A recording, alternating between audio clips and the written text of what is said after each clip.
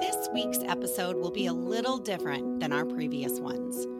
Same women, same F-bombs, same honest conversation. For those who don't know, this week is National Suicide Prevention Week. Listen in as Jessica, yep, that's me, talks candidly about the loss of her father to suicide in an effort to highlight the importance of a topic that she holds near and dear to her heart and is the driving force behind the work she does today.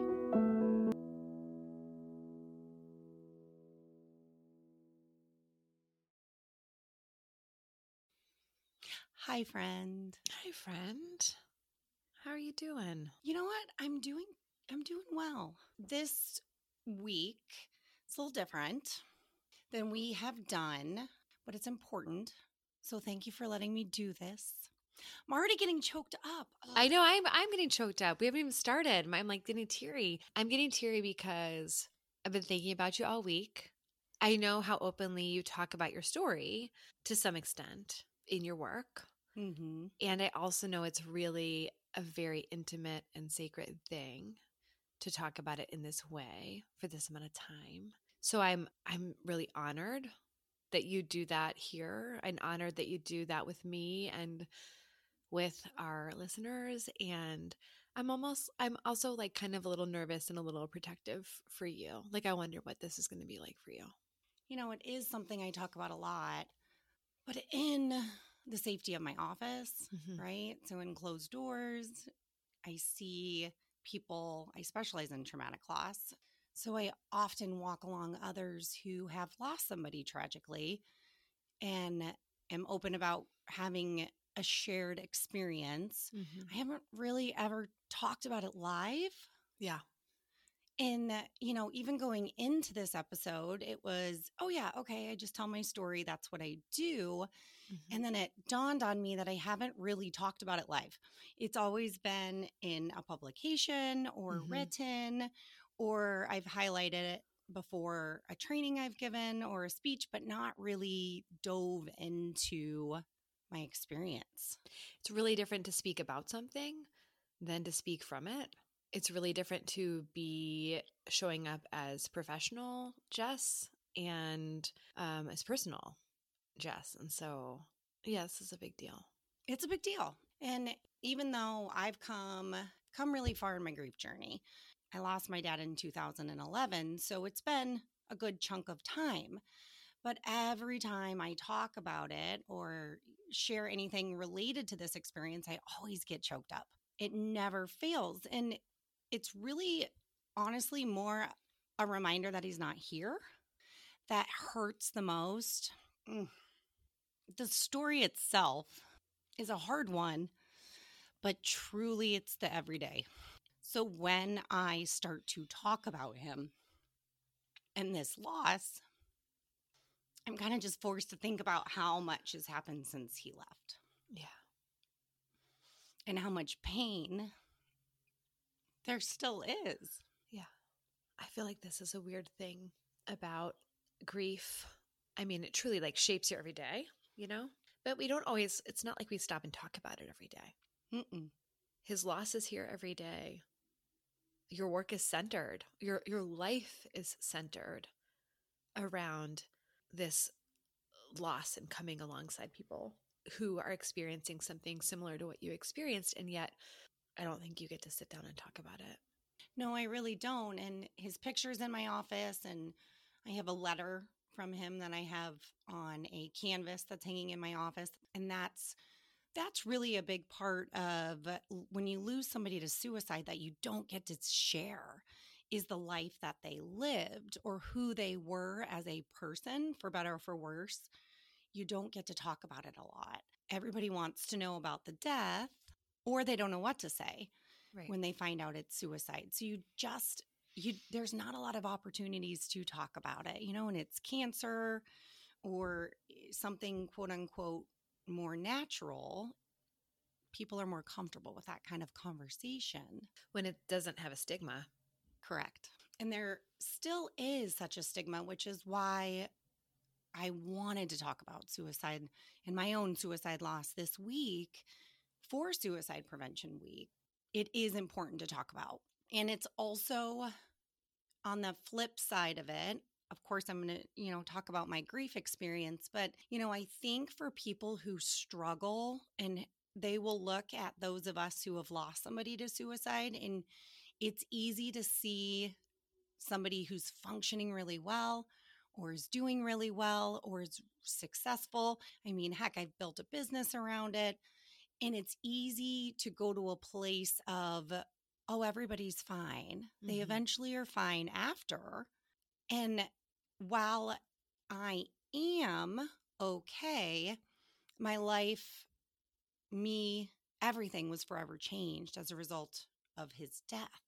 And I really think that's an important piece to share and to let people know that you never come back. You never fully come back after losing somebody that way. It's never over. It's always a part of your story that is present. And I think what you're acknowledging there is that, I don't know, for people who hear, or, it can be like a casual hearing, like, oh, that's a horrible thing that happened in the past and it's over. But yeah, look at you. It's done. It's not. So my dad died on December 27th, 2011. So it will be 12 years this December. The last day we saw my dad was Christmas. Yeah, thanks, Dad. Thanks for that one. Christmas Day, 2011, obviously, was the last time we saw him. It's interesting because when he left that day, we were at my sister's house in Denver. And when he left that day, I stood at the door. I very much remember this. I stood at the door and I waved to him until his car was out of sight. And that was something I had not done since I was a little girl. I don't remember saying this, but my sister and my husband both told me that I turned around, started crying, and said, we're never going to see him again. I honestly don't remember it. I was in such a state of shock, but there was just this weird feeling that I had. Really weird feeling, a premonition that we weren't going to see him again. So the next day, my sister and I, the rest of that day, we kind of talked about what we were going to do because he was struggling. He had a really big back surgery and struggled with addiction, which is a part of the story I actually don't really talk about because you've already got the stigma of suicide. Mm-hmm. So you add on the second element of addiction, and now you got a double stigma. And that part of the story I've really not talked too much about. When he was in high school, he broke his back playing football. Mm-hmm. And they actually told him he would never walk again. And miraculously, he did. So he had really bad scars actually under his armpits. He didn't have hair and bad scars from this surgery. And he at some point did get addicted way, way before I was born to pain medication. When the whole opiate crisis that the world didn't know about till recently, and I've actually known about for a very long time because it was a crisis starting in the late 90s, but he refused to have this back surgery for about a decade. He needed to have another one, and he kept refusing it because he was so terrified to go under pain medication again. So when he finally did have the surgery, he had to, he could barely move. He couldn't get out of bed. The guy tried everything to try to get the surgeon to do it without medication. And the doctor's just like, I'll lose my license. I can't. He had every precaution in place to not get re-addicted to pain medication. Everything went beautifully until he had a complication in the hospital. The insurance company at the time would not continue to have him at the hospital, so they sent him to a rehabilitation center. And I remember getting that call and saying to my sister, he's going to get addicted again. I was working in a rehabilitation center in a not great area in Chicago at the time. Let's just say medication is fairly easy to come by in some facilities. So he did get addicted again to pain medication. He actually told us about it. And what we didn't know, though, is he tried to cut it cold turkey, which now I've learned can be very, very horrible. Whether that was a contributing factor, I think he he was a recovering alcoholic. He had been sober for almost a decade. So he clearly struggled with mental health throughout his life, which is hard because you look at our labels for addiction, and he was not your traditional alcoholic, but he had been sober for a really long time. And so when he cut the medication, he was very isolated. He was very anxious. I don't really know. All I know is we knew he was struggling. We didn't know how bad. Yeah. My sister and I had thought up kind of an intervention of sorts to have him come live with her and to get some help. He was seeing somebody for therapy. I have thoughts and opinions about that. That person also was prescribing a substantial amount of medication. Again, thoughts and feelings about that. I did know what he was prescribed, and I do remember telling him, you're on more medication than some of my patients with schizophrenia. This is not okay. But we were going to bring him to my sister's, and we called him that next day, the 26th, and he sounded so good. He was him. It's a hard one because now looking back at it, you know, we get why he sounded good, but he sounded happy. He said he was out shopping, which he hadn't done in months because he was too anxious. And we thought, great, I'm going to fly back to Chicago tomorrow, the 27th, and let's just reevaluate. His birthday's in a week. Flew back to Chicago the evening of the 27th, and 12:30, something like that, in the middle of the night, my husband actually, Dan said, your phone's ringing. And I looked over, it was on the floor, and I saw my sister's name. And I said, I remember I looked at my husband. I missed the call and I had to go call her back. But I looked at Dan. I said, my dad's gone. Then I called her back and obviously found out that he had taken his life. And everything changed from there. Yeah. And there's so many elements that are so hard because the number one question I get asked, don't ask people this, but I have a different understanding, and I'll explain it to why people ask, did you know? Did you know? Did you see the signs? One, please don't ask somebody that because you're already consumed with more guilt than you will ever understand unless you've gone through it. Guilt that consumes you. And it's hard to answer because when you go back and you look at all the details, yeah, you do see signs. And the hard part is the brain tricks you, right? It's if you watch a movie a second or third time, knowing how it ends, you see different things that you didn't see the first time. So sometimes those signs that become so clear after the fact are really subtle when you're going through them. So it's a hard question to answer. That's why I hate the question. There's no right answer. Right. I've developed a different relationship with that question. I do think some people are just really nosy and asking appropriate questions that they shouldn't ask. I also, though, think that people naturally fear that it's going to happen to them and will say and ask questions from a place of curiosity on did you know, in an effort to prevent it from happening to them. So while I hate that question, I also understand it. And that's why I talk about my story and tell my story about signs being there, but how subtle they were, because I would love for suicide to not be a thing. Sadly, it continues to increase post-pandemic. I don't want others to go through that. I don't want people to be in that much pain that they think that's the only option. You know, again, with that, did you know, when I waved goodbye to my dad, did I know? Yeah, something was telling me something was off. Right.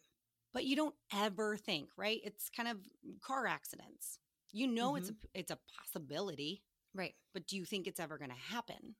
That's the hard part. You don't ever truly believe it's going to happen until it does. Right.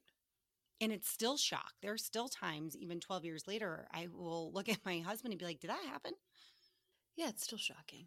Not every premonition that we have, if you had that sense that not every premonition that we have comes true. Not every weird feeling results in something.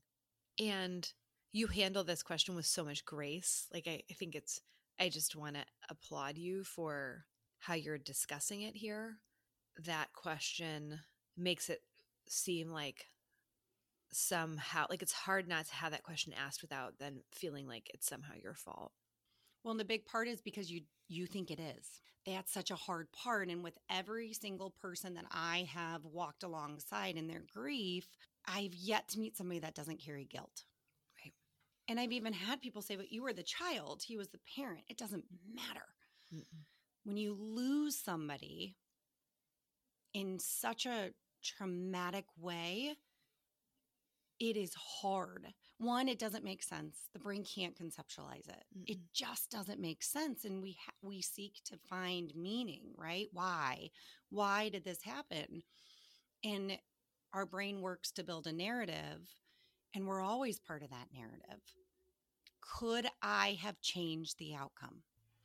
And another, hard piece, which is more in my clinical practice and what I've told therapists, is what makes me actually a little crazy is when people tell people there's nothing you could have done. It's not your fault. One, no, it's not your fault, but is there things I could have done? Yes. But I don't know that it would have changed the outcome. Yeah. That's what I am very firm in working with people, and myself included, that I have to remind myself 100% there's stuff I could have done differently. And in fact, knowing that gives me a little bit of control in a very out of control situation.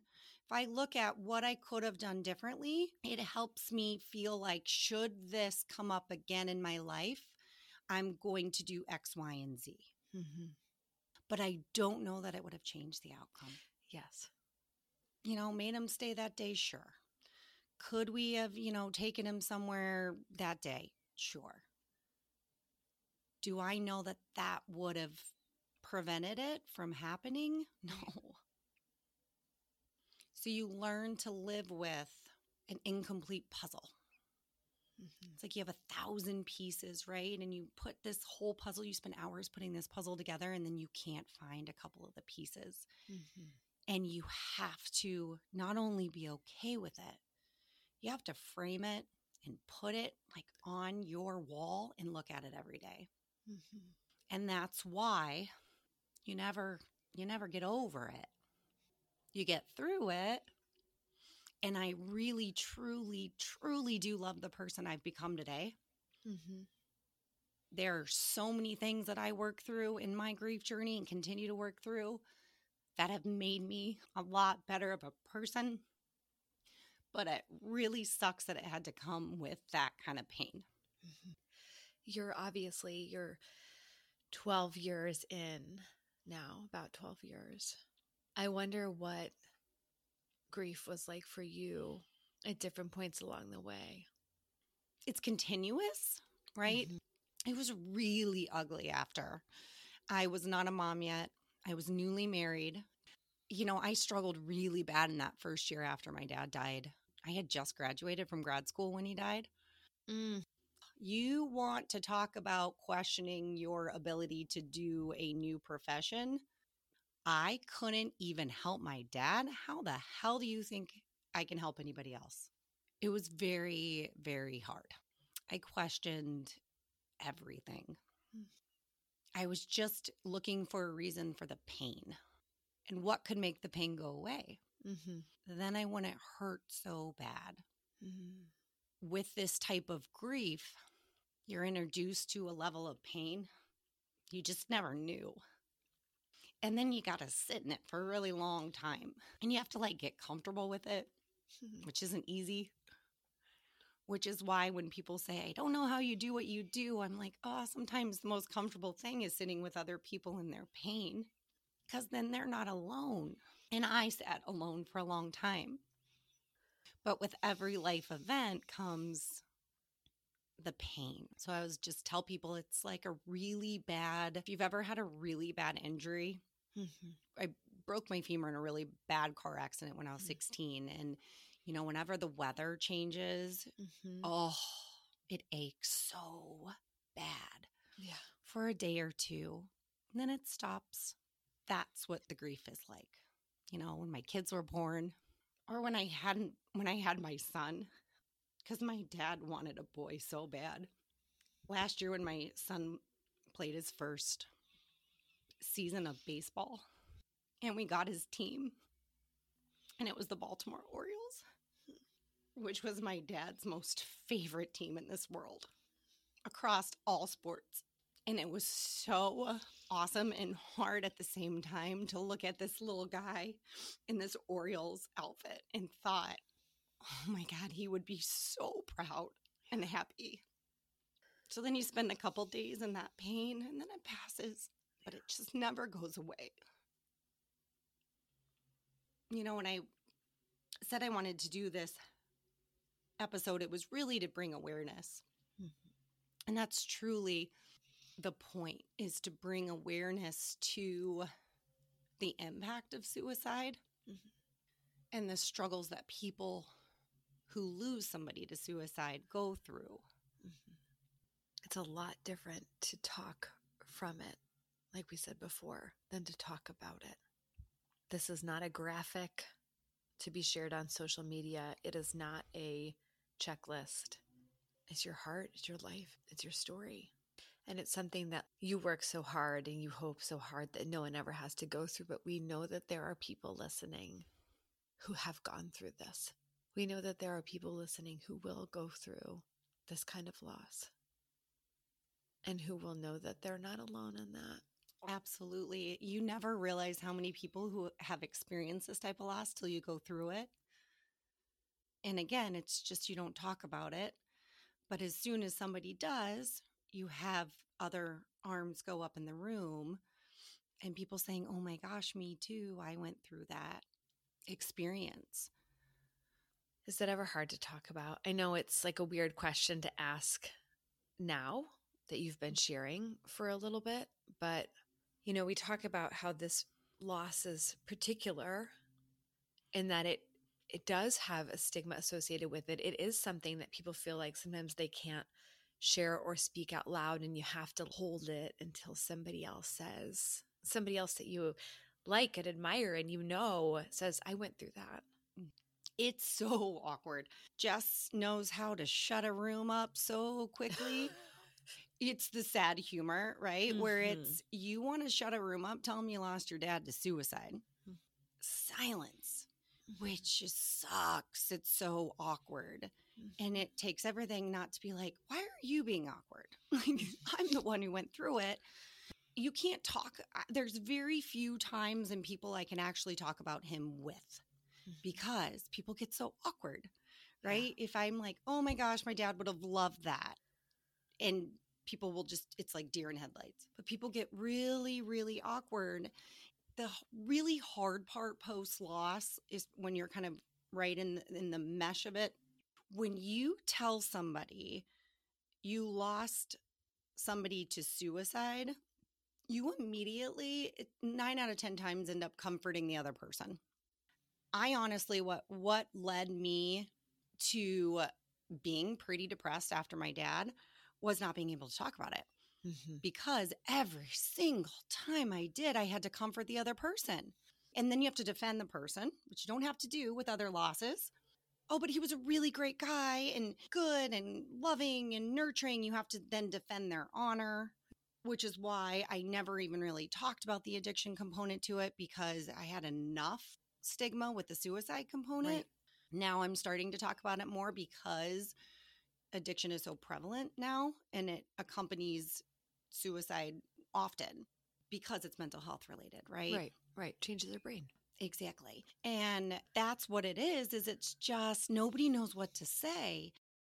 I am always the call in my personal life. If somebody when a friend of a friend loses somebody tragically, right, I get the call of how can I support them? How can I, what can I do? And I give the same response each time.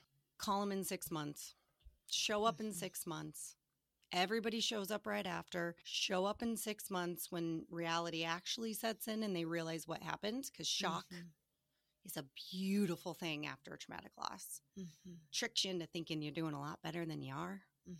So by the time everybody moves on with their life is right when that shock wears off and you're in this holy shit moment. This actually happened and everybody's moved on. So I always say show up in 6 months. And it's not about what you say as much as just being there. You're not going to be able to fix it. Nobody in this world can fix somebody else's pain. Nobody. Therapists can't. But what works is having somebody sit with you in it. And it's hard to do, guys. We do this for a profession, but doing this here with my friend for the last little bit here, it's hard to do. It's very painful. You want to make it better. You don't want to cry or whatever, but it's okay if you do. It's okay. You don't have to say anything. Probably you shouldn't. Bit my tongue quite a lot. There wasn't anything I needed to say. I'm also hearing you say you need to let your person know they can talk about not just the death, but the life, but the person. Forever and ever. Yeah, forever and ever. Forever. And that may be happy memories. It may be mad, sad, angry, That person is still a part of a survivor's life. And so I'm wondering, what would you tell me about your dad? My kids know this too. My dad gave the best hugs, which in my practice, I hug everybody. If I don't, I have people say, "Where's my hug?" I'm like, "Oh my gosh, here, and I'm a big hugger." And my daughter will always say, "Mommy, give the best hugs. I bet you give hugs like Grandpa did." Like that's the goal, because here was something he just, honestly, his hugs are what I miss the most. He was super kind, gentle soul. He was very nurturing. Let me get away with way too much. He was the least judgmental person I've ever met. He had a story that a lot of us didn't know.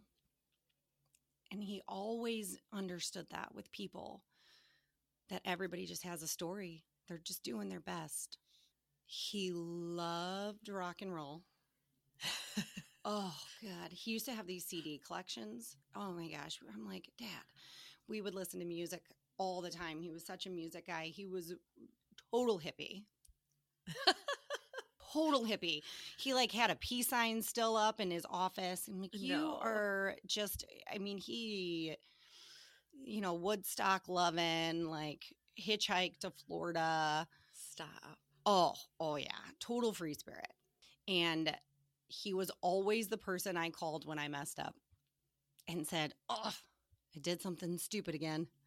And he would never judge, never shame, but he would make sure you learned from it.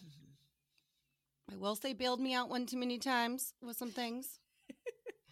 Had to kind of learn the hard way eventually, but he's the one that I miss being able to call and be like, "What do you think about this?" Or anytime I was going through something hard, he was always the one to be like, "It's going to be fine." He was a character.